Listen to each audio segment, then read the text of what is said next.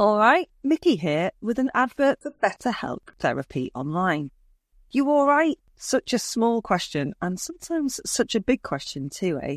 Now, regular listeners will know I am no stranger to depression, and while over time, and with the help of some decent counselling and brilliant friends and family, I've established a toolkit to help when the constantly dripping tap of life gets a bit too much.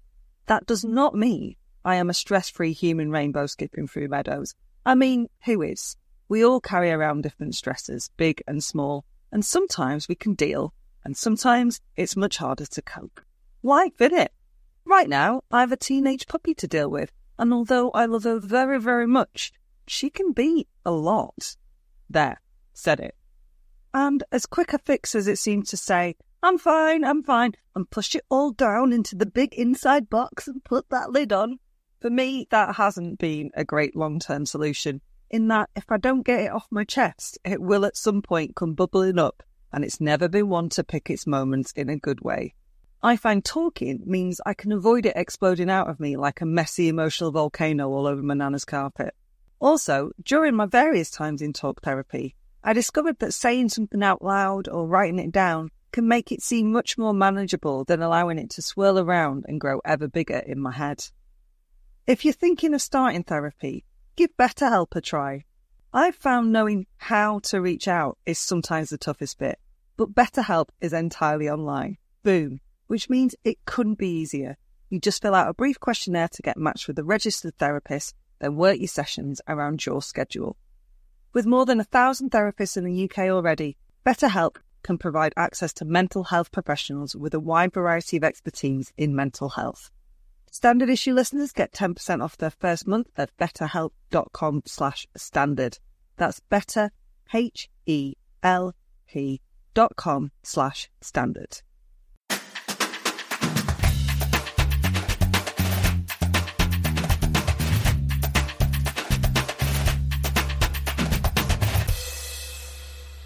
God, now I have to understand how I've fucking phonetically written this. Standard Issue for all women. Hello and welcome to episode 145 of the Standard Issue Podzine. I'm Mickey Noonan and so far this year I've run 100 miles. That's quite a lot, mate. It is. It's taken me 9 hours 20 minutes, so it must have taken the Proclaimers fucking ages. You could have come to see me. Well, maybe I'll build up to it. With that. You could have run to see me and I'd have given you a cup of tea at a safe distance, obviously, and then you could I'd have needed a wee then, and that's a Paula Radcliffe it. That's not actually that much more than my marathon time, Mickey, so you've done well there. I'm Hannah Dunleavy and I'm giving a lecture later, so I've been practising my dynamic face. Give us a go. Ooh, that was dynamic. I will be washing my hair, just FYI. What, during the lecture? Yeah. So that's what busy women do, Meg. She can have it all. Well, speaking of having it all, I'm Jen Offord, and I don't want to show off, but I have currently got 4 types of cheese in my fridge. That is good. What's interesting about this, Jen, is I have also counted the amount of cheese that I have in my fridge, and I also have 4 types of cheese in my fridge, and I don't consider that an extravagance. So I'm wondering, what do you think top level? What's too much cheese? Is there such thing as too much cheese? I think I once had, like my own personal record, like back at Chateau Offord as a youth, there was always like quite a lot of types of cheese in the fridge because we were a large, you've heard about the cheese from the cash and carry. But I think in my own fridge as an adult, I think I have had like maybe 6 types in there before. Good cheese work, Jen. Yeah, thanks. I was proud of it as well. I was like, this is when I know that I'm doing well in life, like 6 types of cheese in the fridge. It's gone all right, hasn't it? Just the answer to the question, what does success mean to you? Let me show you my fridge. My cheese fridge. Just a fridge I have specifically just for cheese. I think we can all get on board. Absolutely. Later on, I chat to Jolie Brearley, founder of Pregnant Then Screwed, about her new book, Pregnant Then Screwed. So, if it ain't broke. I talked to Lovey Ajayi-Jones about giving the middle finger to fear and her new book, The Fear Fighter Manual. In Jenny Off the Blocks, I'm talking about British gymnastics and the class action case it's facing. And at the request of the survivors, the names have been changed. Out of respect for the dead, the rest has been told exactly as it occurred, as we rate or date 1996's Fargo. But first, nanas, nationality and neutrality. It's time for the Bush Telegraph. Cue Sting.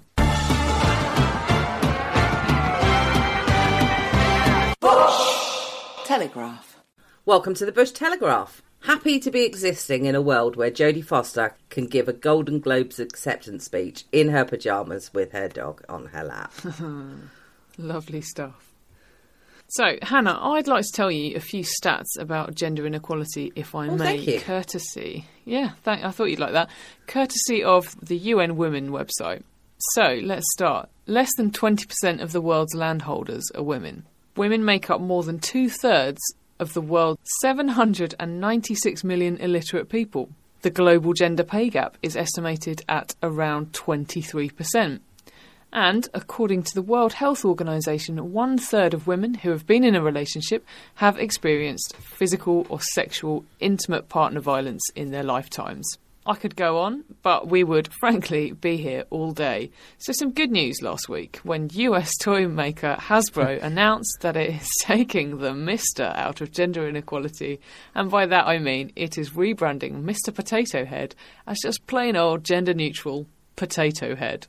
I think it needs a Mr. or, I actually think it needs it. Potato Head just sounds... I saw David Baddiel saying something that I agree with, but let's let him say it because he's a comedian, so he can probably say it better than me.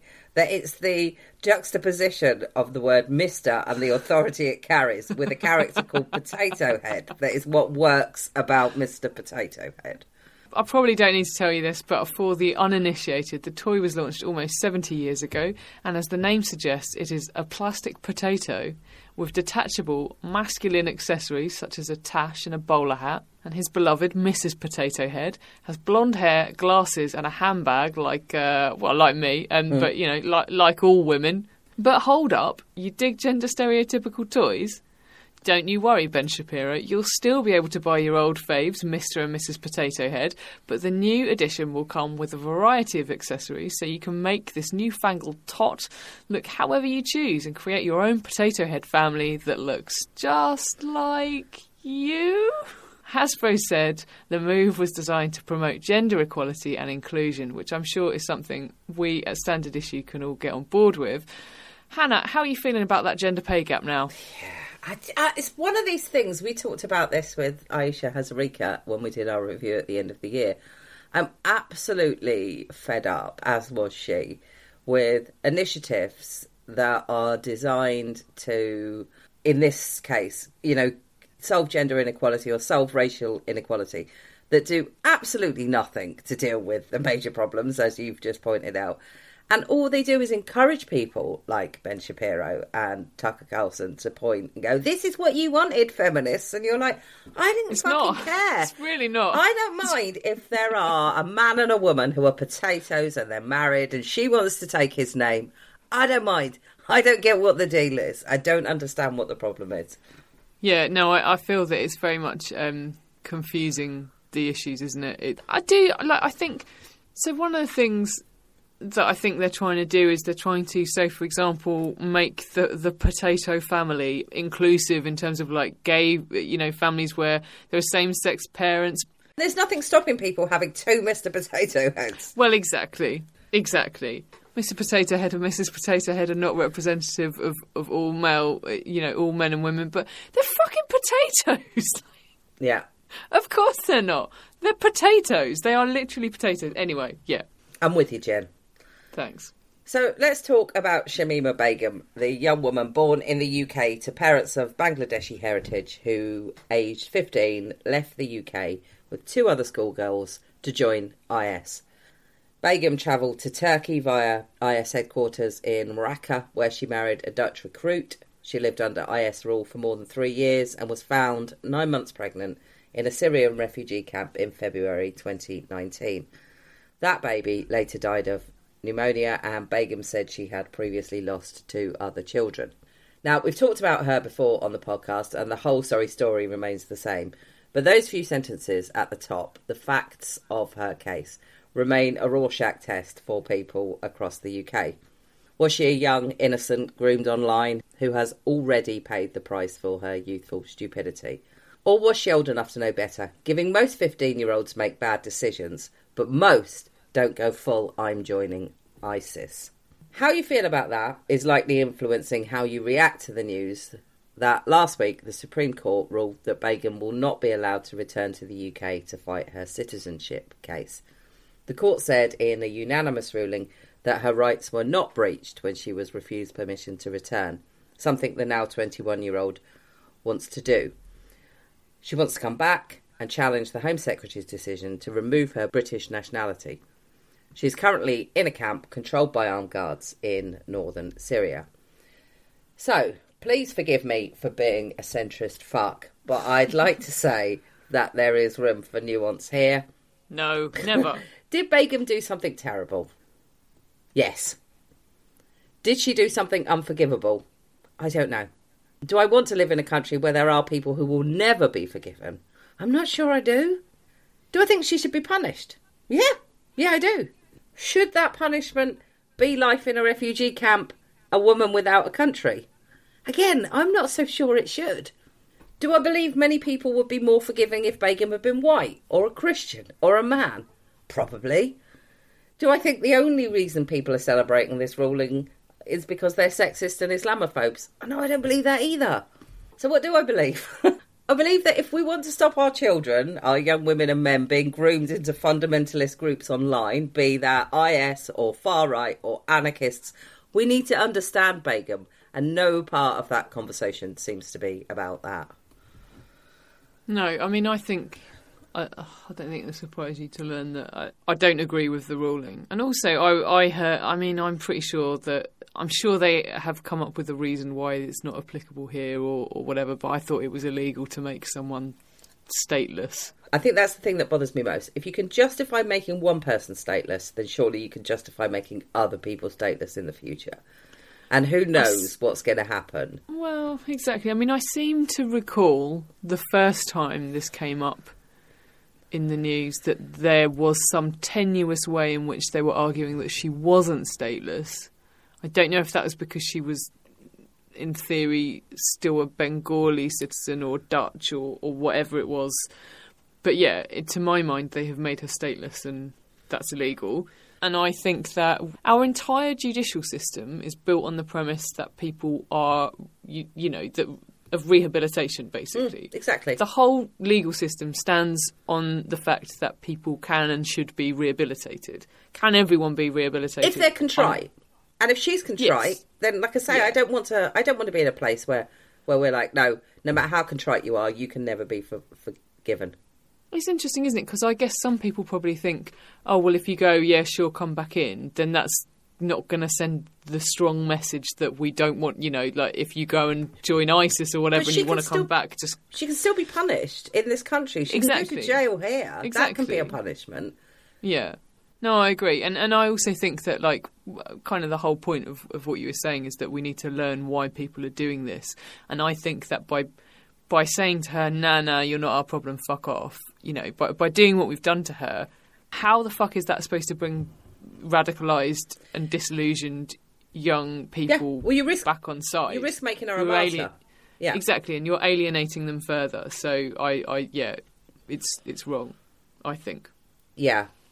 No, you've demonstrated there that you are able to have that conversation without shouting and saying, you fucking idiot. So, yeah, there's no place in this conversation for you, Jen.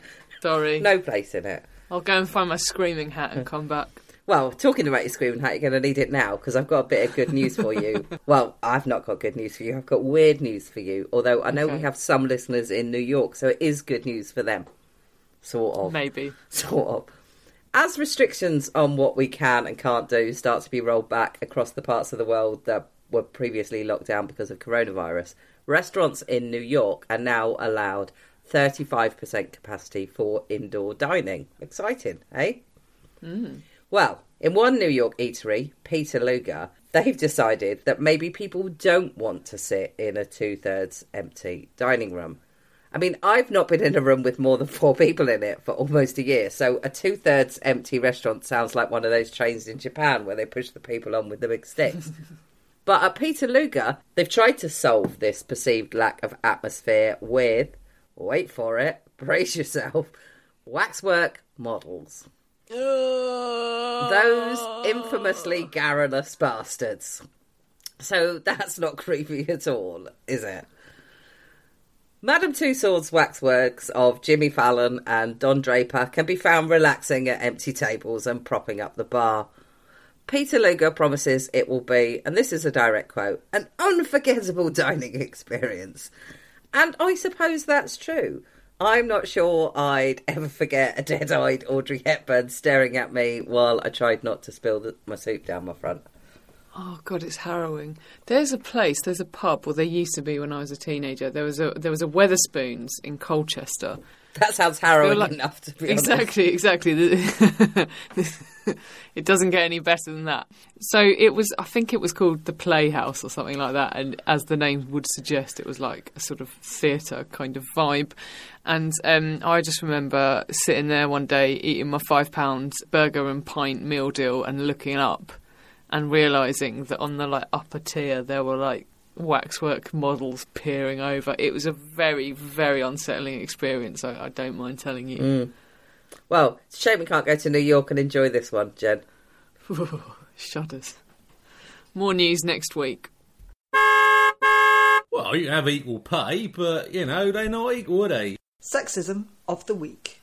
So, Hannah, how would you describe Ngozi Okonjo-Iweala, the new head of the World Trade Organization and the first woman and first African to lead the organisation? I would describe her as a woman with a deceptively easy name to pronounce. You've done a great job there. I did practice a bit beforehand. So maybe we'd call her an economist, a Harvard graduate, one of the world's most powerful women, one of the 100 most influential people in the world even. She has made both of those lists, just FYI. No thanks, said Swiss daily newspaper Luzerne Zeitung, who decided to run the headline, "This grandmother will become the boss of the WTO." To be clear, it wasn't the journalist who chose this headline. The newspaper confirmed in a letter apologising for the, and I quote, editorial mistake, which had sparked angry reactions. The newspaper changed Jan Dirk Herbermann's headline, "For the first time an African woman moves to the top of the WTO." Fair play, if they'd kept it as Herbermann intended, how would we know how much time the new head of the WTO was going to want to dedicate to knitting? Angry reactions it did indeed spark, not least from the head of UN Women, Humzile Mlambo Nuka, UNAIDS leader Winnie Byanyima, and Vera Songwe, Executive Secretary of the UN Economic Commission for Africa. In a letter, they complained that the language used by the media around the appointment was offensive and, I quote, that both public and private sector leadership is dominated by ageing Caucasian men who are revered for their experience and skills they bring and never characterised by their lineage and offspring. In it. So, some good news before we sign off, because why not? It was announced this morning, as we record on March the 1st, that thanks to the tireless campaigning of the Centre for Women's Justice alongside other organisations, that non-fatal strangulation or suffocation will become a standalone offence as part of the Domestic Abuse Bill. Hooray. All round. And we have an excellent interview coming up next week as part of our International Women's Day series between Mick and founding director of the organisation, Harriet Wistrich. And may I suggest right now that you hit subscribe to avoid missing this and all the other brilliant chats we have coming up. Agreed. None of them grandmas. Or maybe they are. We certainly won't mention if they are. I'm joined by Jolie Brearley, founder of Pregnant Then Screwed and author of the new book by the same name, Pregnant Then Screwed, The Truth About the Motherhood Penalty and How to Fix It.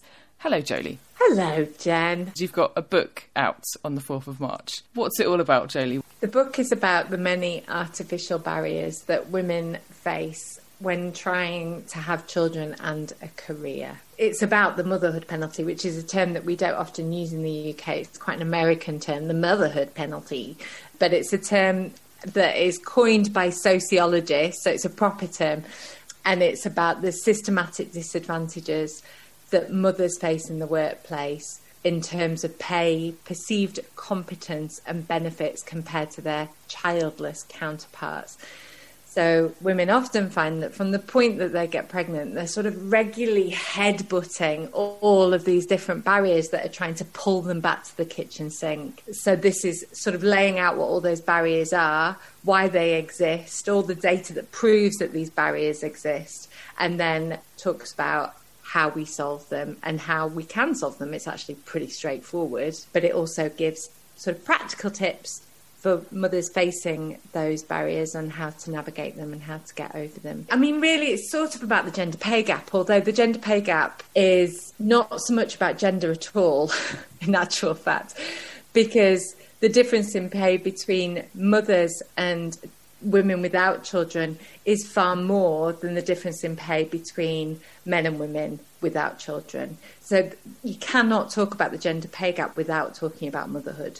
And so we talk a lot about the gender pay gap, all the time. That gets loads of coverage. And often motherhood doesn't even get a mention.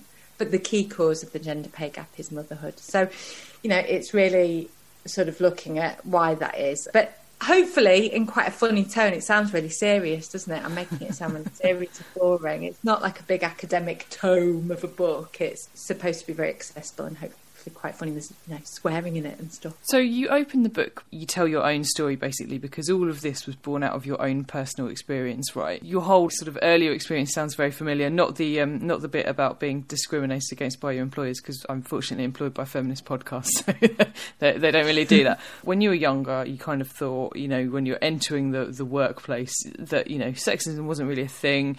You didn't really identify with feminism, and this was kind of your light bulb moment, really. Getting pregnant was my light bulb moment. So I was working for a children's charity.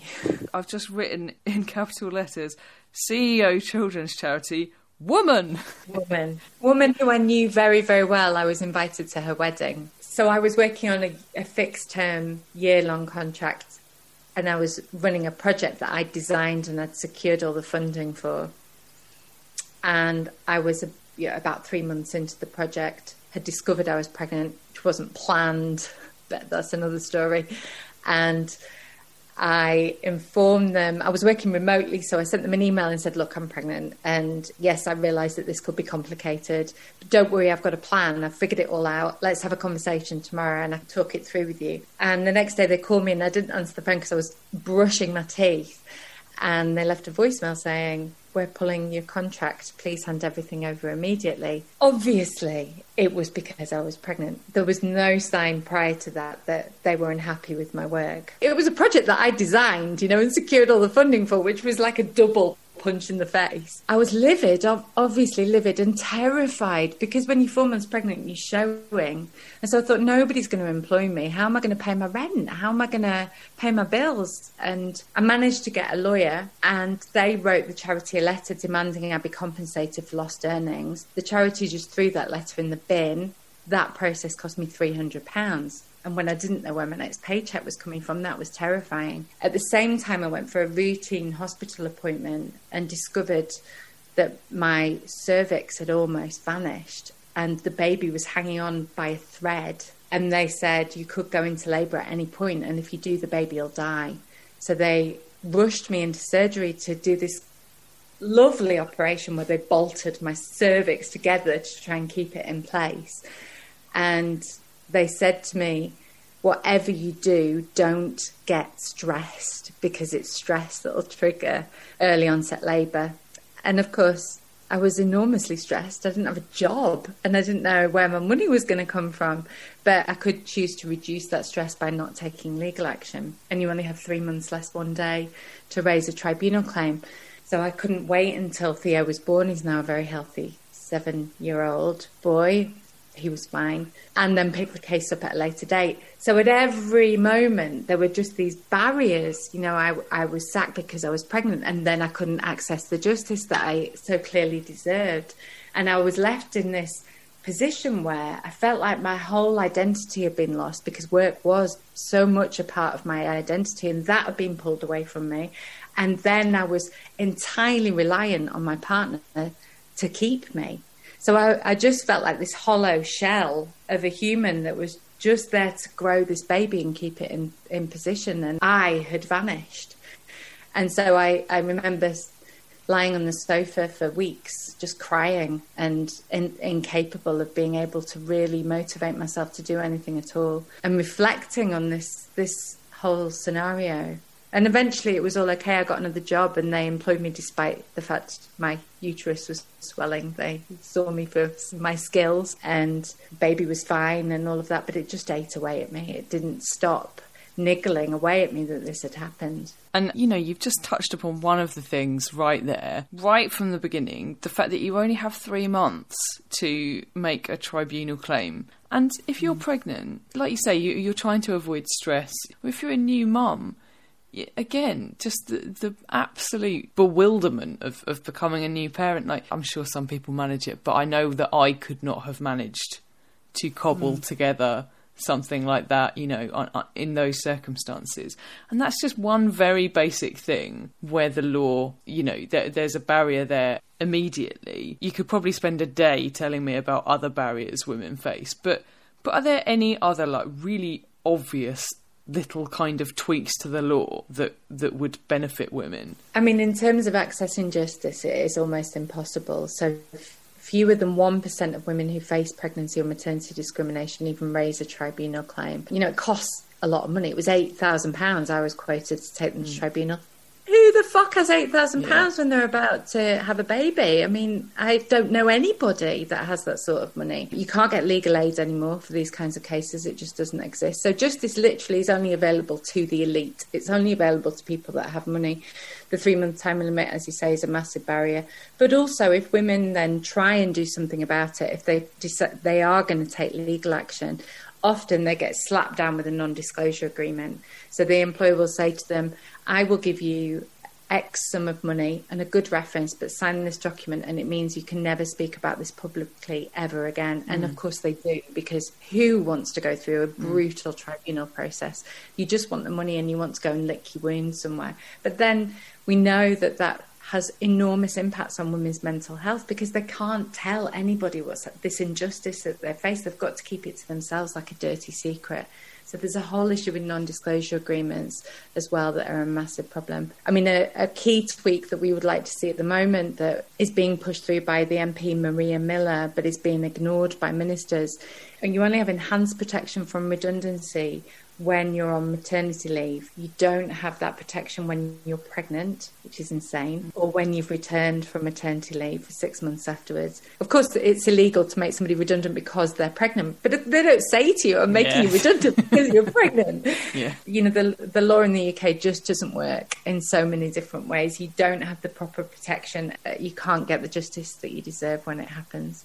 So I want to talk a little bit about NDAs. A very good friend of mine was made redundant shortly after she returned from maternity leave, and she was very fortunate in that her husband was in a very well-paid position, so they were able to start legal proceedings and she was able to secure a settlement. But as you say, she was forced to sign an NDA. They were a big employer. One of the things that she found about the NDA, as you've sort of touched on there, the mental health impacts of that, she has told me that she felt an element of shame attached to accepting that settlement. What do we do about that other than stop people being able to buy your silence? The problem is you can't stop people buying your silence, because if you get rid of non-disclosure agreements, you leave women in a worse position, because their only access to any form of justice is a tribunal. And tribunals are horrendous and expensive, and the whole system, as we've looked at, doesn't work.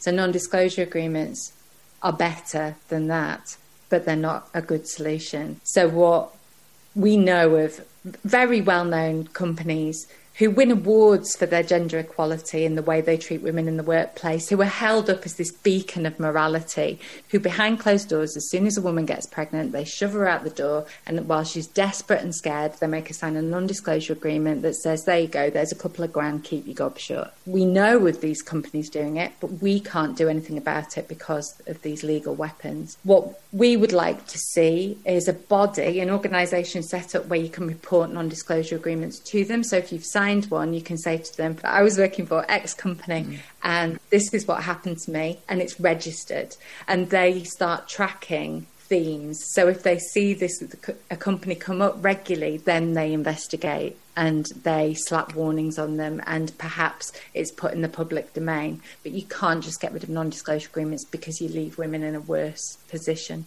without fixing the justice system. You know, if you have a negative situation, such as my friend did, such as you did, such as so many other women have done, because, I didn't know until I obviously got to a certain age where lots of people around me were having babies, that this is a very, very real thing. I know so many women who have been made redundant while they're pregnant or shortly after returning from maternity leave. And I actually only know one person who has spoken to me about it anyway, that has had any kind of financial settlement. How do you prevent the negative situation like that from becoming baggage? You need to know your legal rights. And not many women do know what they're legally entitled to. And I know that many women believe this patriarchal notion that if they are demoted or not promoted or are pushed out of their job because they've had a baby, that they are the problem. They chose, that's the line that is always used. You chose to have a baby. It's not the employer's responsibility to look after you. If you are a burden to a business, then you get what's coming to you. And that's not something women should believe. Businesses should be organised enough that they can cope with pregnancy and maternity leave. This is a fault of the business. It's not a fault of the woman. But it's also good for businesses to look after women during this period of their lives. We know that it's good for their bottom line. It's good for their productivity. There are loads of business benefits to looking after parents in the workplace. You must know your legal rights. And if you don't know your legal rights, then you can call our advice line and we can talk you through what your rights are. And we'll give you, hopefully, the confidence in order to address this situation. And actually, what we do find quite often is that if women do know their legal rights and they address this discrimination head on, often the employer backs down because they don't expect you to stand up for yourself. But also, if you do get kicked out and you haven't signed a non-disclosure agreement, then contact us and talk about your story publicly, because the more people willing to talk publicly about what is happening to them, the more we can elevate this and the more the government feels the pressure to do something about it. You spoke there about choice, and one of the points of Pregnant and Screwed really is that women should have the choice. They should be able to have children and work, and they should be able to balance that, and they should be treated fairly in the workplace, but also they shouldn't be forced into working by an unfair tax and benefit system, and there should be help for women who have children. And we talk about choice a lot as feminists, and I wondered, do you think that feminism has done enough for mothers? No. In summary, no, I think motherhood is something that feminism has forgotten. I often see feminist events, for example, this is just a small example, feminist events that are planned at bedtimes for children, and it's infuriating, like we just haven't been considered. You know, I suppose second wave feminism was fighting for the option for women to be able to work, to have this notion of women can have it all. But what we've actually ended up with is women doing it all. We have children and we have jobs, and we have to have jobs now to keep a roof over our heads. Both parents need to be working in the majority of cases so that families don't fall into poverty. That's the economic system that we're living in. And yet we are also doing 60% of the unpaid labour. We're still doing 3 times the amount of care work. Men tend to do 16 hours a week of unpaid labour. Women do 26 hours a week of unpaid labour. And then we're working on top of that. And that's the case even if women earn the most. In fact, if women earn the most money, they tend to do more of the unpaid labour, as if we're trying to rebalance this situation and not emasculate men. And so really, to me, some of the key things we should be fighting for are, firstly, paternity leave, because we need to have a system that facilitates men taking time out to care for their children. And we know they want to. 85% of dads want to spend more time with their kids, but they can't because of the way the system works. Shared parental leave is a complete nonsense. It doesn't work. 2% of dads use it. Whereas if you look at Scandinavia, if you look at Quebec, where they have ring-fenced, properly paid paternity leave, 90% of dads take long periods of time out to care for their children. And that reduces the care gap and it reduces the domestic labour gap. Men tend to do more of the unpaid labour if they're taking time out in those early days to care for their children.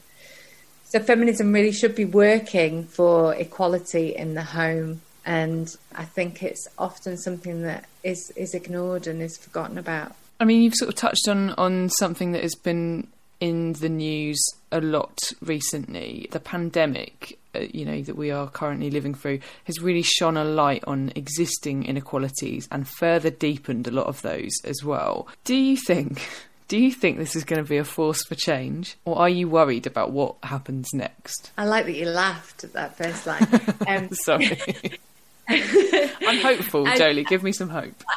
I love the positivity of people that try and come up with all these great things that could come out of the pandemic, when actually I'm afraid I am really quite a lot more pessimistic, and I don't want to drag everybody down into my depths of pessimism. But there are really big problems here that we all need to be aware of. So firstly, we're looking at a generational rollback in maternal employment. More men have lost their jobs over the pandemic than women. But when you break the data down by age, between the age of 25 to 34 women, it's the highest percentage of people losing their jobs. And that's the age, of course, where women are pregnant and have young children on average. So we're seeing this mass exodus of women leaving the workforce. And once they're out of the workforce, once mothers are out of the workforce, it's really difficult to get them back in because we have really particular needs. We need good quality, cost-effective childcare, something we've never had in this country. We have the second most expensive childcare system in the world. And we're about to lose a quarter of our childcare providers because the government has cut funding during the pandemic rather than giving the sector more money. We need flexible working. Only 15% of jobs are advertised as flexible. We need flexible working so we can manage all our unpaid labour and our paid labour. And we need to work close to home so that we're available for the drop-offs and the pickups. So once we're out, it's really difficult for us to get back in. And if we do go back in, we tend to go in at a lower pay grade, meaning that we end up with less money overall. It just doesn't make any sense because it means we cannot economically provide for our families and we cannot contribute to the economy. So morally and economically, all of this makes absolutely no sense. What people point to when they try and be positive, then home working. Before the pandemic, there was 5% of people working from home. During the pandemic, 50% of people working from home. And it is amazing to me that women have been calling for flexible working for decades now, been calling for more home working. And as soon as the men needed it, hey, we're all working from home and it was fine and it wasn't that difficult after all. What a lot of companies are talking about now that they've had a taste of home working is this new notion of blended forms of working, which means you can go into the office if you want or you can work from home. And we all need to be really cautious about this because what will happen is mothers will work from home so they're available for their children. Disabled people will work from home so they don't have to deal with the hellish commute. Everybody else will go into the office because it's quite nice going into the office. You get colleague camaraderie, you're away from home for a bit. And so they get to have those conversations around the water cooler that can make a massive difference in terms of promotion. They're in the meetings where the decisions are being made. And it will create these new divisions within our workforce, which mean, again, mothers will experience a penalty as a result. The one positive I can draw from the pandemic is that in some families, the men have been furloughed and the women have continued to work perhaps outside of the home. And so they've had to spend more time with their children. And as a result, many of them will want to spend more time with their kids in the future. But they've also experienced all of the crappy stuff that often mothers see and men don't see. All of the screaming and the tantrums and the scraping of porridge off tables and all of that stuff that actually a lot of fathers tend to manage to avoid. So they have a new appreciation for the challenges of the unpaid labour. I wanted to ask you a little bit about self-employment. I can't talk about self-employed people without touching on the fact that you guys recently took the government to court for the way it has calculated the self-employment income support scheme, which has included maternity leave in the calculation of the average 3 years earnings. Your income will have been basically a statutory maternity pay, which is about tuppence halfpenny for anyone who hasn't looked into it. You were unfortunately unsuccessful in that case, which I just can't make any sense of how that could not be discriminatory. But I wondered if you could tell me a little bit more about that. I'm furious about it, and it's still a touchy subject. It still makes me really cross. I mean, there's lots of reasons, and our legal team say that many of it is legally inaccurate. We're all really upset with the fact that much of the evidence seems to have been ignored, and the way that she has passed this judgment seems to just forget an entire area of discrimination. The judge feels because the eligibility is the same for everybody, then it's not discrimination. The scheme had to be pulled together very quickly, and then it makes sense that everybody can have equal access to one scheme. And the fact that you were earning less because you were on maternity leave over those last 3 years is just about what you were earning. Doesn't matter what you were doing, you were just earning less, and it's in the past. It's not active discrimination, and so therefore it's not discrimination. What that fails to address is the difference between equality and equity. Yes, everybody's equally eligible, but the discrimination is much more hidden than that, because it's in the calculation method. This is such a key principle, I think, of feminism, because, I mean, if you think about drug trials, for example, for centuries, drugs were trialled on male bodies, and they then expected those drugs to work exactly the same on female bodies. Women are different. We menstruate, we have children, we are biologically different to men. And that theory was literally killing women. We've got to remember when we're pulling together schemes or anything at all, that women's experience is different to men's experience. And that judgment failed, just completely failed to recognise that. It's absolutely infuriating. So we're looking at the moment at our options for appealing. It's going to cost us a lot of money, and of course there's no guarantee at all of success, but we're just so cross about it that we feel we can't drop it. Well, I'm sure that if our listeners want to contribute to the cost of that, they can chuck you a £5 if they visit your website, pregnantandscrewed.com. I guess one hopeful message is that I feel people are really angry, and I think the pandemic really has shone a magnifying glass on these inequalities to the point where we can't ignore them anymore. And we are getting messages all the time from women saying, how can I help? What can I do? I want to make this change happen, and I want to live in a better society for mothers because I understand the importance of it, and I am sick and tired of this shit. So, Jolie, your book, Pregnant and Screwed, The Truth About the Motherhood Penalty and How to Fix It, is available from March the 4th and is available at all good bookshops and online. You know, you guys are all over the place at the moment. You're up to so much. You're really, really fighting the good fight. Where can we follow you to find out what else you're up to? You can find us on Instagram, Pregnant and Screwed, on Twitter, Pregnant Screwed, on Facebook, maternity discrimination. They wouldn't let me have Pregnant and Screwed. Our website, pregnantandscrewed.com. Jolie, thank you so much for joining me.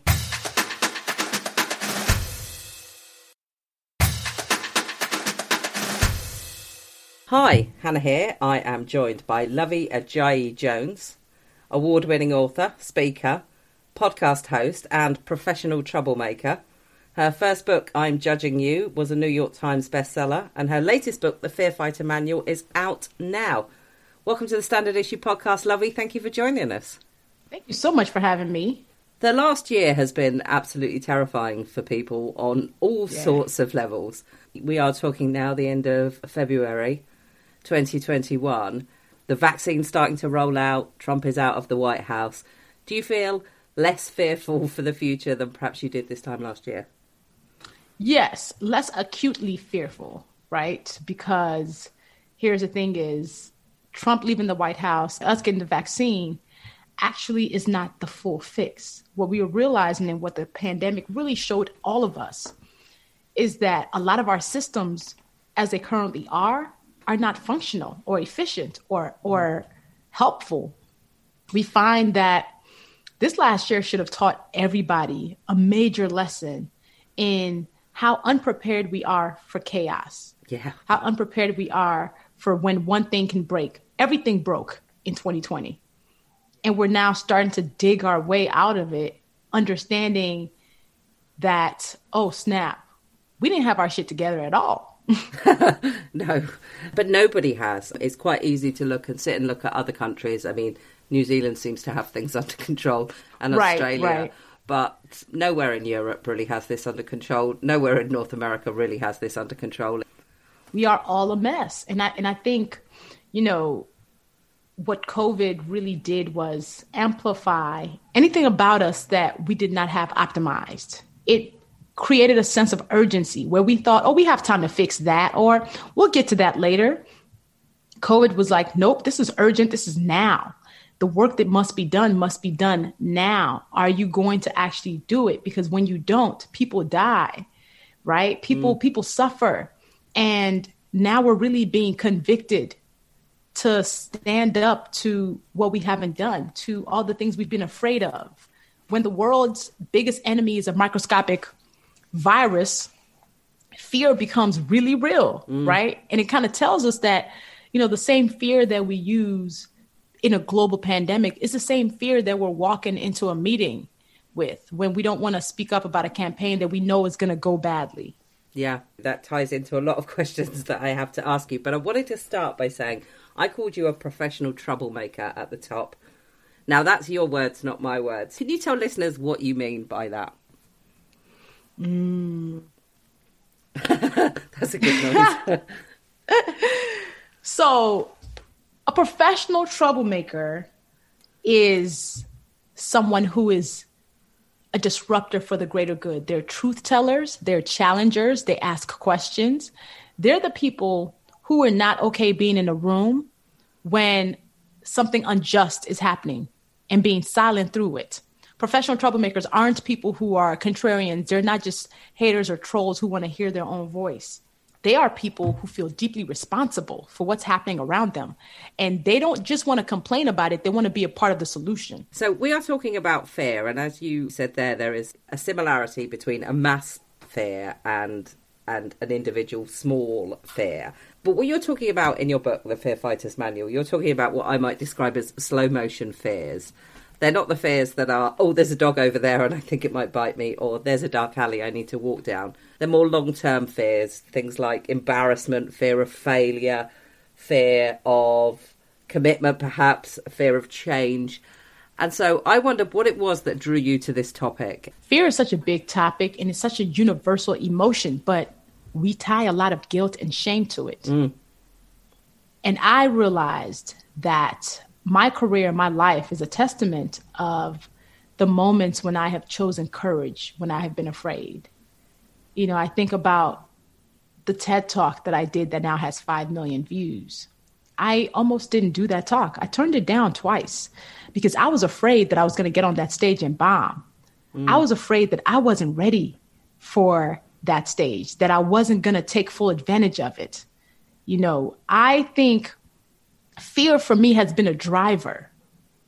Like it has been a driver of my work, of my truth, of the person that I am, because I have made an intentional decision to not let fear be the first factor in my decision making. So that TED Talk that I turned down twice because I was afraid, I was about to turn it down a third time. And I called one of my friends and I said, listen, it's 3 weeks before TED and they're asking me to come on as a speaker. And I'm afraid I'm going to bomb because everybody else has already had a coach. Everybody else has already rehearsed their talk 15 times, I'm sure. You know, everybody else knows what they're going to talk about. And my friend, Unique, said, but everybody's not you. Your coaching has been your experience all these years as a public speaker, has been the fact that you've been on a stage every 4 days, you know, has been the fact that your perspective is different. That's been your coaching. So get off my phone and go write this talk. And what she did in that moment was to loan me courage when I didn't have enough for myself. In a moment when I was about to make another decision based on fear. And, you know, the TED Talk now has 5 million views. And I think about how I almost didn't do it. And that TED Talk has transformed my career, by the way. I've gotten thousands of messages from people all over the world who said, I watched your TED Talk and it made me take this action that I wasn't going to take before. Or somebody said it helped them come out of their depression. And I think about how many times have we let fear make us say no to a yes opportunity that can transform our lives? How many times have we led with anxiety and we've made it stop us from doing what we were supposed to do? How could our lives be different if we insisted on acknowledging the fear in those moments and saying, I'm going to do that thing anyway? And I think that is what compelled me to write this book, because I realized this is a conversation we need to have. This is something we need to be vulnerable about. We got to talk about how fear really does acutely affect our day-to-day lives. It's not just in the moments when we see a cliff that we're like, let me not go over it because I might be physically in danger. It's in the moments when we want to say something to a friend or a colleague or a family member and we're afraid of rocking the boat or, disrupting harmony. It's in the moments when we want to ask our boss for a raise and we're afraid of their no. So that's why I wanted to write this book, because this is a book that I needed when I was afraid of that TED Talk. This is a book that I will need for the next big thing that I want to do. And I wanted to use myself as an example, because the one thing I am an expert at is my own story. It's interesting because I've spoken to some people before about imposter syndrome. Yes. Particularly interesting to us because it is something that afflicts women more than it afflicts men. When you sat down to write this, was there an audience in mind that you were speaking to, or would you say this is a book for absolutely everybody? I think this is a book for absolutely everybody, but I wrote this book with me in mind. Right. I think when we, in the personal is the universal. So I really honed in on how I felt in the moments of imposter syndrome, how I've known other people to feel in those moments. And I knew that from there, other people would see themselves. So the imposter syndrome bit of it all, absolutely. Women are feeling it more because we live in a world that has us working extra hard to earn any spaces we find ourselves in. And then when we're there, we have to prove that we were worth being there. And also women in general aren't affirmed and given permission to be bold. We're expected to be the nurturers and just be fine with what you got. Meanwhile, men are allowed to be bold. Our boldness can be seen as aggression, as bitchiness, as bossiness. No. Everybody else is told, do that. All the men are told, do that. I'm expecting that of you. And we're told when you do it, you get punished. So I really wanted to talk to especially a woman like me who finds herself in rooms often and goes, oh my gosh, what do I have to do now to earn my keep? Because we haven't been told that it's actually okay to be an ambitious woman. We will feel guilt around it. We're afraid of people seeing us as too assertive. We will internalize it and use it to keep us from doing what we're supposed to do, saying that thing we're supposed to say. The thing about imposter syndrome is it is useful, for one thing, is that if you have it, you will always get better at your craft. Because you will know that in order for you to kind of swallow down some of the guilt around it, you're like, if I am better, I will be earning my space in that room. But the bad thing about imposter syndrome is it will have you constantly overworking to earn your space in that room. It will constantly have you doubting whether you should be in there. You'll spend so much energy questioning yourself that you won't have enough energy to do the work you're supposed to do. Obviously, it's not just being a woman, as you say. I mean, it does fall into sort of the intersection of other things. Now, for example, you are a woman of colour. I come from a working class background. They are also things that give you imposter syndrome. But also there's that difficult, like you say, with guilt, there is that nagging thing in the back of your mind of, if I am really successful at this, am I somehow a traitor to the background that I come from? Is that something that's going to cause the people around you to think you've got a bit up yourself or you're not the person you used to be? That is, I think, a fear as well amongst people. Yeah. Here's the thing, though. We're not supposed to be the person we used to be. Yeah, that's a very good point. We are not.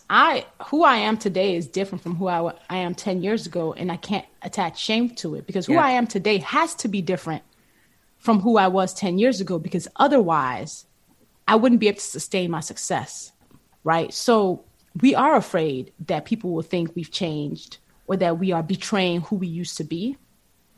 But here's the thing is I'm supposed to grow. I am supposed to grow. I am supposed to change and evolve. And anybody who thinks that me changing is an affront to them is somebody who's not growing themselves. So my obligation is not to other people. My obligation is to me. And that's one of the things that is at the bottom of a lot of our fears is we're afraid of not belonging. We're afraid of what people will think. We're afraid of not being liked. So then we'll do all these things that don't honor us to get other people to like us. But here's the thing is, no matter what you do, people might still not like you. So you might bend yourself backwards and people still won't like you. So why do it? Yeah. Humans are fickle. You know, we should not be at the whim of other people. So if we're constantly bending to everybody's whims, we won't ever really be clear who we are, what we need to do for ourselves. Now, when I was reading your book, the cultural differences between America and the UK became very, very clear to me because everything sounds really, really simple when you say it. But I can give you the best example of this. There's a bit here where you write, we have to learn to fight fear like we'd fight a hairstylist who messed up our haircut after we told them that we only wanted to cut 2 inches for a bob, but they went on a trim spree and you ended up with a bowl cut. Now, what made me laugh about that is, I can tell you, I don't know a single woman who would complain. That's a very, very British thing, to just accept the haircut that you didn't want and leave. And you got me thinking about, what is it that I am afraid of complaining? The last time I went to a hairdresser's, they didn't do what I asked them to do. They did something different. And I thought, what is it that stops me complaining about it? And I think it's a fear of, you know, embarrassment, a fear of getting that person in trouble, perhaps, or a fear of it turning into an awkward situation. I think added to that, there is a slight element of the word Karen doesn't mean what it used to mean. And in this country, it now just largely means a white woman complaining about stuff. But so now there's an added fear that I would be perceived as, you know, as being a Karen. So I would like to know from you, how do I complain when I don't get the haircut that I ask for? Yes. You know what's funny? That's a universal woman problem. Because you want to fight the hairstylist, but you often don't. You just go home and sit there mad that your hair is not the way you wanted it. It's a universal woman problem. And every country has this. So you just sit there and say, fine, I'll just take it. You're sitting there devastated or angry because you're like, this is not what I wanted. I hate it. Yeah. And I spent money on it. I spent money on it. And then the other person is sitting there thinking, I did great. That was awesome. Both people lose. You know why? You lose because you spent money on a product that you did not want and you are not feeling good about yourself in that moment. Mm-hmm. The other person loses because they did not receive the correction that could make them better for next time. That other person now will do it to somebody else. And that person also doesn't correct them. So this hairstylist who's like, oh my God, my clients love me. They're amazing. Could have had multiple instances of opportunity to be better, to listen better, to serve their client in the way that they want. Everybody loses when that person is quiet. And that's why professional troublemaking is necessary, because in telling the truth, even when you're afraid, even when you're like, I don't want to cause awkwardness, it leads often to better things. The fact, if you can say, hey, this is actually not the haircut I wanted. Remember that this is the picture I gave you. This is what I currently have. It's not what I wanted, and I'm not okay with it. Could you please fix it? If that person reacts rudely and says, what do you mean? This is what I gave you. You actually learned something. You learn, maybe this is actually not the person I should be going to for my hair. Maybe this person actually does not want to be of service to me. They just want to do what they want to do, at which point I don't want to give them my money. Maybe it's time for me to find the person who needs to do my hair and who will do it in a way that I love. So in the moment of, you're afraid of the momentary discomfort. But what this has led to now is, are you going to go back to this person confident that they can give you what you want?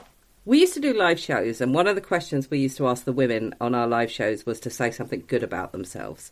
And it was amazing how uncomfortable that made people. Now, you have a similar trick in your book where you ask people to come up with their Game of Thrones name.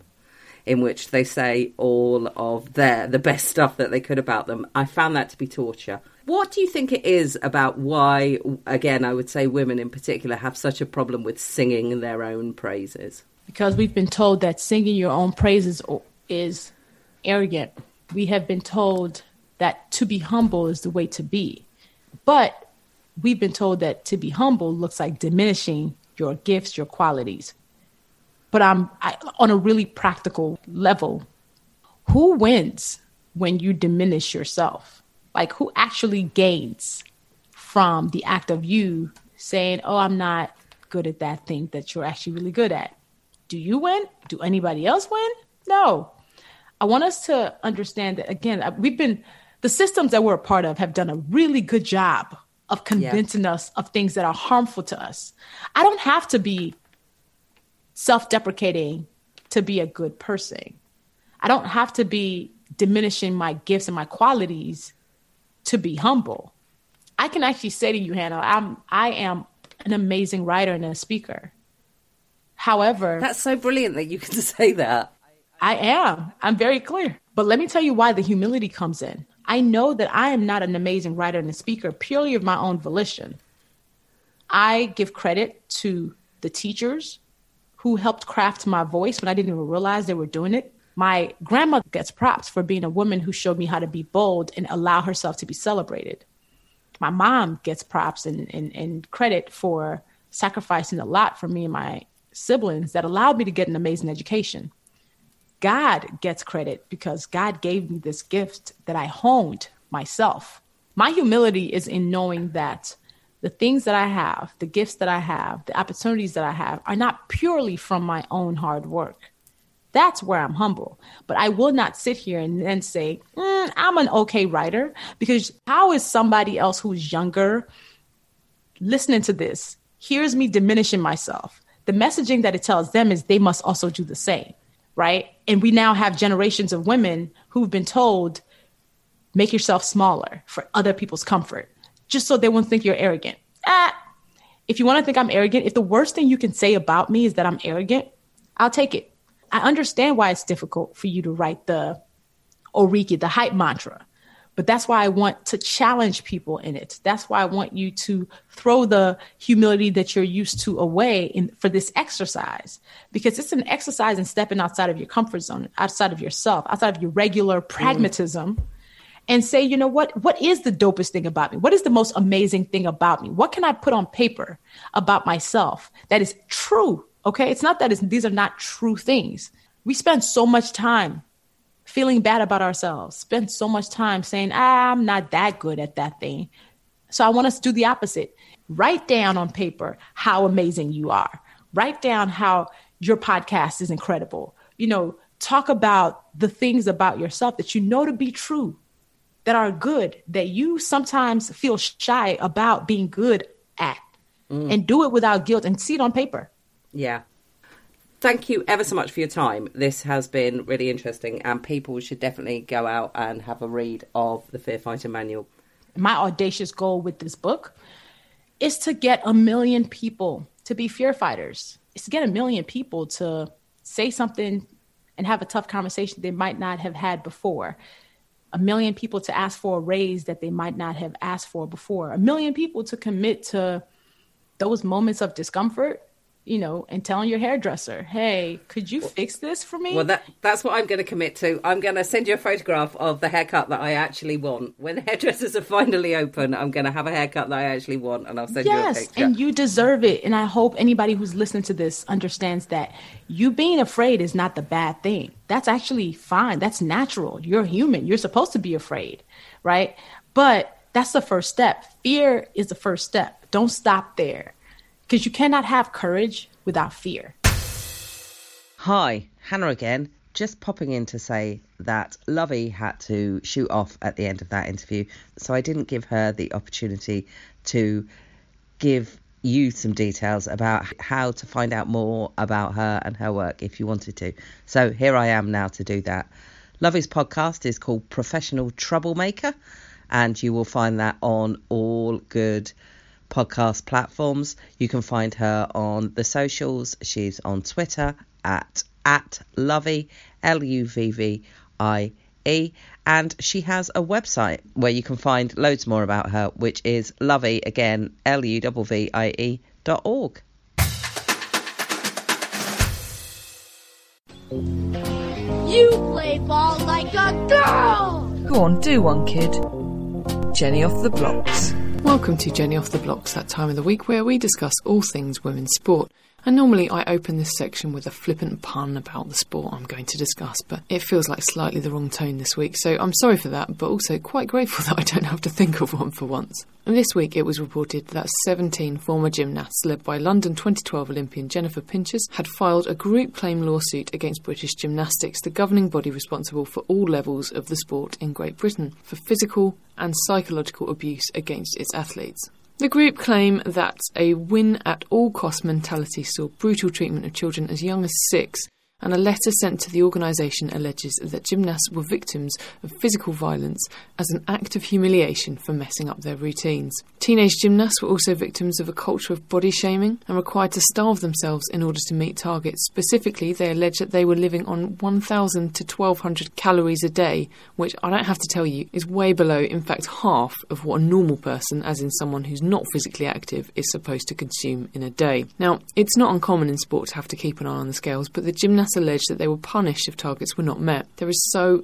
much more detailed in the letter of claim served by legal representatives Hausfeld and Co. LLP. A statement by Hausfeld added that the abuse was perpetuated by coaches and others employed by British Gymnastics at various clubs across the UK, all of which were affiliated with the governing body. In the statement, former elite gymnast and campaign director of Gymnasts for Change, Claire Heaford, said this is not and never has been about a few bad apples. This is about decades of systemic abuse encouraged and covered up by those at the top. She added, the hopes and dreams of countless children and young adults of competing as professional gymnasts have been destroyed, and their love for the sport is now shrouded in fear and suffering. And she hailed the lawsuit as a landmark moment in their campaign for justice. Pinchers added, for too long we've seen British gymnastics prioritise podiums over people, which has led to untold damage of the lives of young people. And all 17 of the claimants are female. The governing body released a statement about the group claim stating that it would not be appropriate to make any comment until it had fully considered the claim. In response to previous allegations made against the governing body, an independent review was set up by UK Sport and Sport England last August, led by Anne White QC. In December, British Gymnastics CEO of almost a decade, Jane Allen, stepped down from her post. As Heaford suggests, these don't appear to be isolated incidents. Last month, it was revealed that a hotline set up by the NSPCC and the British Athletes Commission in July last year had received more than 220 calls alleging abuse in British gymnastics at all levels of the sport. Abuse in gymnastics in other countries has also been well documented, for example Spain and of course in the USA. Last week it was announced that former US Olympics gymnastics coach John Gueddert has taken his own life hours after 24 charges were made against him, including sexual assault of a girl between the ages of 13 and 16 and human trafficking. Gueddert worked closely with the team doctor Larry Nassar, who was sentenced to 300 years in jail in 2018 for the abuse of more than 250 girls. I obviously don't have any witty comments to make about this. The story speaks for itself, and clearly there's a big problem here. Perhaps until recent years we didn't really think about abuse in sport, but of course it seems glaringly obvious that in sport children are not only vulnerable because of their age and the age that they get into sport, but also because of the unique position of trust that a coach has and the responsibility that they hold for the development of those careers. You would at least hope that lessons have been learnt from these awful cases, but that will be of little consolation to those who've already suffered at the hands of people who've abused their positions. Back in this country, and the NSPCC hotline is due to close this month, but details of it can be found on the charity's website at nspcc.org.uk. That's all from me this week, and I'll be back next time with more women's sport.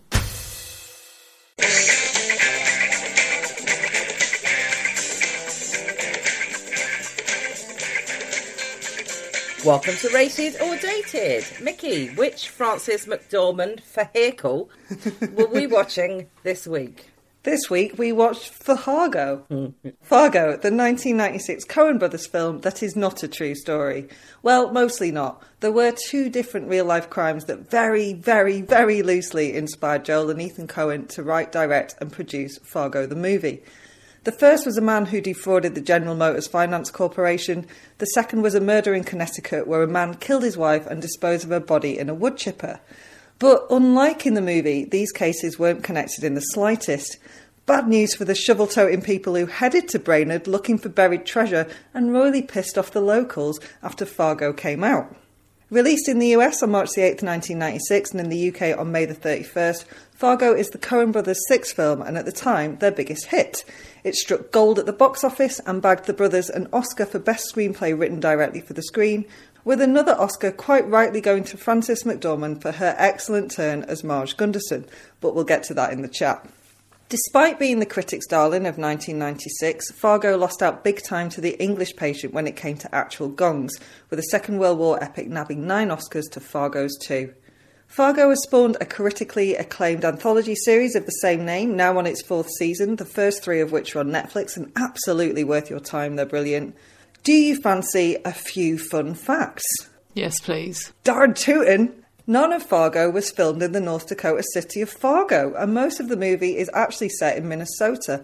In fact, it was originally going to be called Brainerd, but the Coen brothers decided Fargo was much cooler. The people of actual Fargo weren't quite so keen, with Mayor Bonnie Cumberland saying of the film back in 1997, "It's a movie that people who don't live here seem to enjoy, but for us, it's a little bit of an embarrassment." Peter Stormare very almost steals the whole show despite only having 16 lines of dialogue, with none of them containing more than one coherent sentence.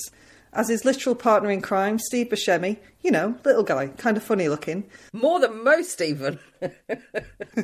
He has more than 150 lines, which is why his character Donnie in the Coen brothers' next film, The Big Lebowski, is constantly told to shut the fuck up.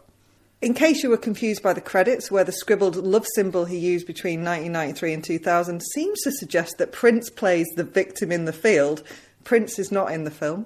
And finally, for the fun fact section, the accordion king is a real thing. Once every decade in a small Colombian village, musicians engage in a fierce battle for the title. So before I talk plot of Fargo, have you seen it before? Hannah? Yes, I've seen Fargo many, many, many times before. Jen? No, my first watch. First Fargo? First Farrago into Fargo. I've not seen the TV series either, so this was all brand new. OK, let's look at the plot. It is a tale of bright white landscapes, pitch black humour, funny accents, brutal violence and a whole lot of breakfast food.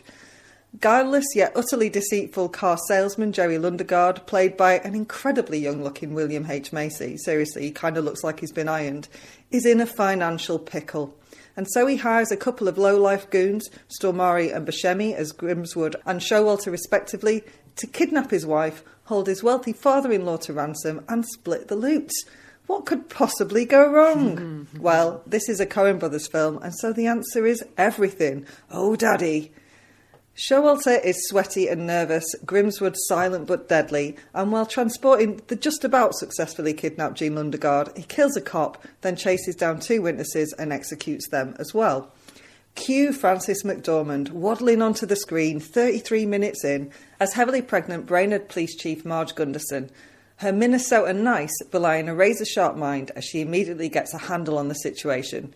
Unlike pretty much everyone else, as events spiral ever more out of control, leading to more bodies, some buried cash, Steve Buscemi's leg in a wood chipper, and a really nice duck painting on a stamp.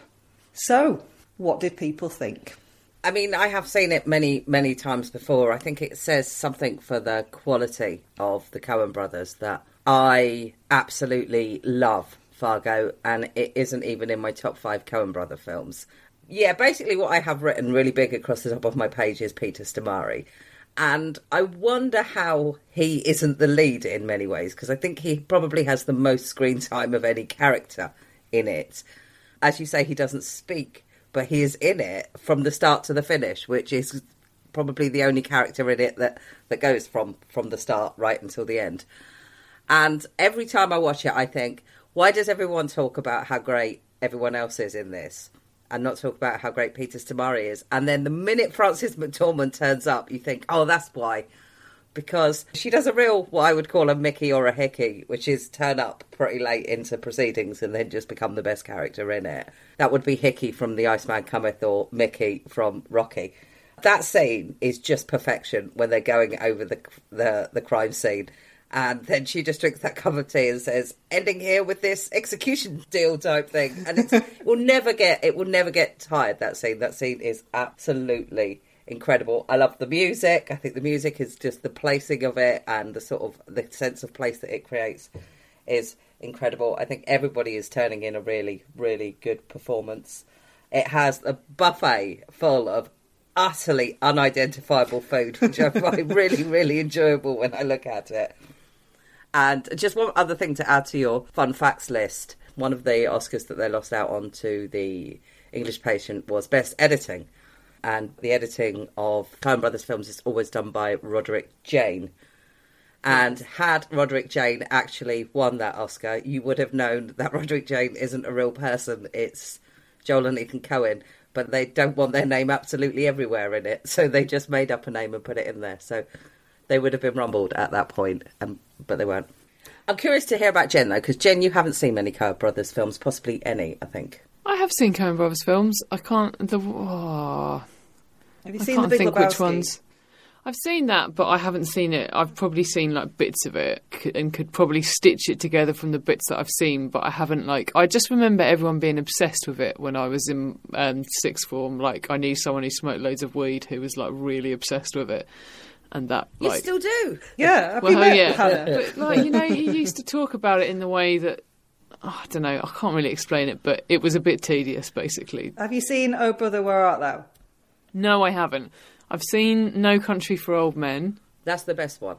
which is very good. Excellent. But then it's got, you know, Josh Brolin and the man with the funny hair, Javier Javier Bardem, in it, who are both very good, aren't they? I feel like I must have seen more than that. Have you seen Raising Arizona, which is the second That's best the one? second best one.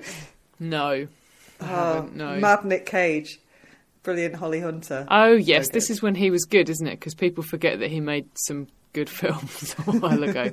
And now he makes... What does he make now? Stuff that we watched when you were on maternity leave. Yeah. Basically, yeah. So, I was coming to this, like, it's completely new to me.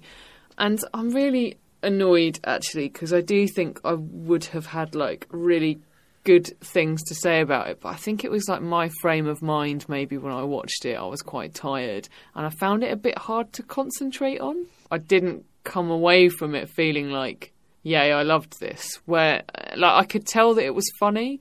This sounds really bizarre. I don't know if this makes sense, but like I could tell that it was funny, but it didn't have me like laughing loads or anything like that. I just didn't quite connect to it, and I don't really know why. It doesn't make me belly laugh, but it consistently amuses me, and it's a very, very dark humour. Yeah, I suppose it is that kind of like, it's because like No Country for Old Men, from what I remember of having seen it, is a similar kind of like, it's really, really, really dark, but there are like comedic things about it, which, yeah, it doesn't make you like roar with laughter, but it, you know, it is sort of, yeah, exactly what you just said, Mickey. I'm doing it again. She's here I'm again. doing it again. Do you think you would rewatch it then if you were in a slightly different frame of mind? Would you revisit? I think I would like to watch it again to see how I felt about it. It's like one of those things where so many people have said so many good things about it that you kind of feel instinctively that I would have enjoyed it, but I just found it difficult to connect with. There are some films as well that are better with company. And I bet Hannah and I, when we first watched it, didn't watch it on our own. I imagine we watched it with someone. Oh, I used to know people. Yeah, I used to be able to do stuff and go places with people. Tell me more. Yeah, I don't understand. I know. It's so strange. I know. I wanted to mention that I think this is the only example, John Carroll Lynch playing Frances McDormand's husband. Well, okay, Freudian slip there. Yeah. Possibly wife. And I think it's actually genuinely the only utterly sympathetic character Yes. John Carroll Lynch has ever played. And it's really nice to be able to go, oh, I don't have to not trust him. I don't have to think, what is he up to in the background? It's just, he's just unadulterated nice. He's just in lovely this. Norm. Yeah. He's painting geese and mallards. And Yeah. this is another fun fact, and it will make you adore it even more. So apparently Frances McDormand and John Carroll Lynch came up with a backstory for their characters, and they decided that they met while they were both in the police service, and then they were going to have a baby, so one of them left. And because Marge was the better cop, Norm left, and it was going to be the house husband, and she carried on copping. Yeah. The only thing that I find about Fargo that I'm never quite sure how it fits into it, and I'm never quite sure it works, is the stuff where she goes to meet her ex-friend when she's in Minnesota. And I never quite feel that it gels with the rest of the film, to be honest. Yeah, I was confused by that. It's an important plot device, though, because it's the reason when she realises that she's been lied to by this guy who says, oh, he was married and his wife died and he's really lonely, blah, blah, blah. She's then told that that's all bullshit. It makes her revisit the conversation she's had with Jerry, realise he probably shouldn't be taken at face value, and that's why she goes back. So it's how she kind of gets the click on it. Yeah. That's not a phrase, Mickey. No one says gets the click on it. What the fuck is that? William H. Macy is a great actor, but Jerry Lundegaard is a terrible actor. So, I feel like she should have seen it sooner, really. It's interesting as well that the plot is very similar to the basic starting plot of Happy Valley. Yes. I don't think Sally Wainwright would mind us saying that. It's clearly been an inspiration to more than one television programme, because the character played by Steve Pemberton is very much the character played by William H. Macy in this. Yeah, absolutely. And also, the first series of Fargo, the TV show, it's not a carbon copy of Fargo the film, but it bears a lot of similarities to Fargo the film. Oh, did you end up watching it? I know you're not keen on Martin Freeman, so you skipped to the first one. No, I haven't watched it because I watched one episode of it, and I'm not a big fan of Martin Freeman. No offence to him, but he just doesn't do it for me.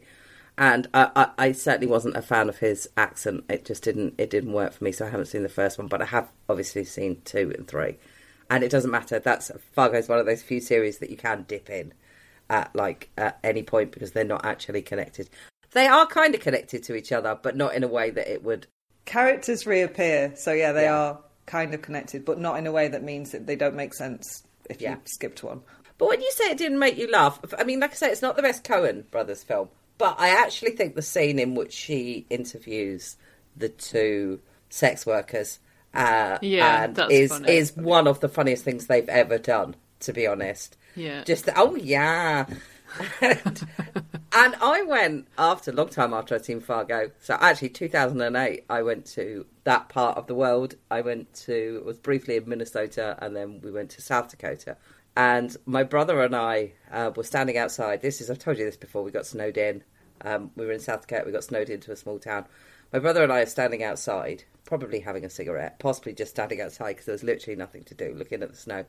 And this U-Haul van pulled up and said, how do I get to here? And we were like, I couldn't tell you how you got there if there wasn't 6 foot of snow on the roads. I certainly couldn't tell you now. And suddenly, out of nowhere, a man appeared, and he gave this guy, the guy that was driving sounded like he'd come from the East Coast, and started giving this guy directions. And the guy he was giving directions to, and my brother and I were you could just tell everything we were suppressing was the laughter, because it was straight out of Fargo.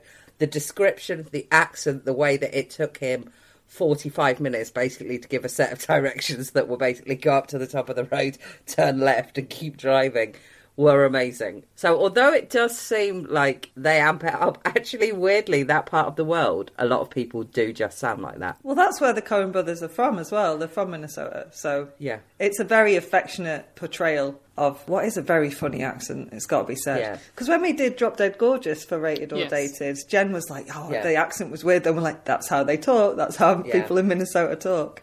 And actually, one of the prostitutes that Hannah mentioned in that scene, which is amazing, was actually the voice coach for people learning the accent in the film. Oh, yeah. So I guess we should talk a tiny bit more about Marge Gunderson, because what a role for a woman, hey? And it was specifically written for Frances McDormand, who by that point was married to Joel Coen. But what a brilliantly meaty role for a woman to get her teeth into, right? It's interesting because it was, at the time, a lot of fuss was made over the fact that she was pregnant. It was quite unusual to see a pregnant character in something, particularly in a role that was active. I mean, she's investigating, multiple murders. I think it's still considered, a really big talking point. Carey Mulligan was in a BBC drama a couple of years ago where she played someone who was pregnant. Also, of course, Alice Lowe's film Prevenge. She's pregnant in that, although she's pregnant in that out of necessity because Alice was pregnant. It's amazing to think now, the amount of stuff at the time that I remember about, oh, wowzers, they've got this woman being pregnant when now that doesn't seem that shocking. So, yeah, well done the Coen brothers for doing that. What I think, maybe this is just my take on it because I have recently been pregnant or whatever, but I do think it added like a sense of jeopardy almost that wouldn't otherwise have been there. So, the bit at the end where she's chasing him on the snow / possibly ice. I don't know. I was just watching it thinking like, oh, fucking hell, oh, God, like, oh, I hope she's going to be all right. And I don't know, maybe that's just me, or I don't know. What do you think? When you first see her being pregnant, it's interesting because you think it's probably going to lead to somebody, Steve Buscemi or Peter Stormare, having to make a really extra tough decision at some level because...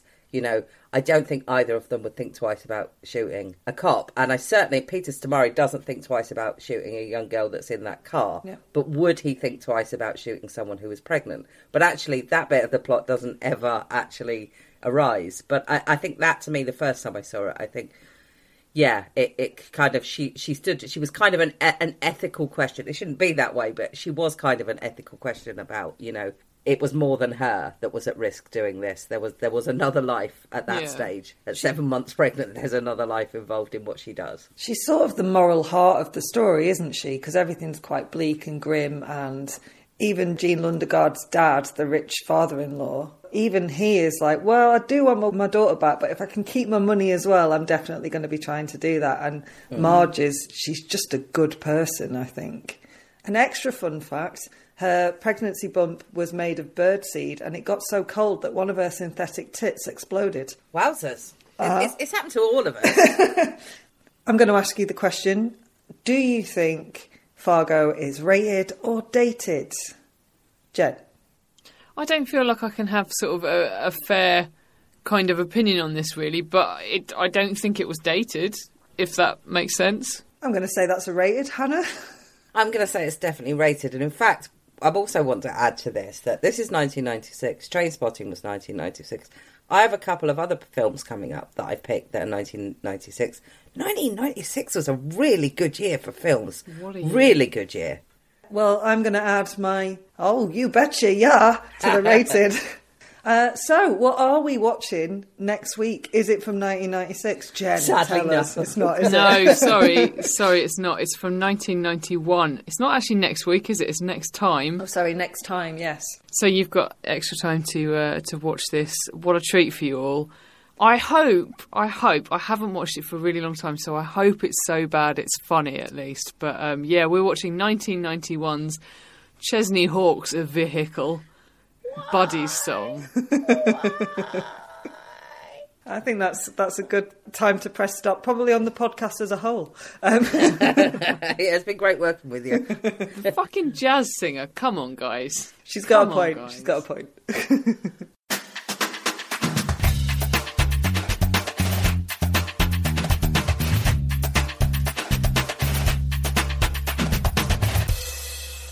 Standard issue for all women.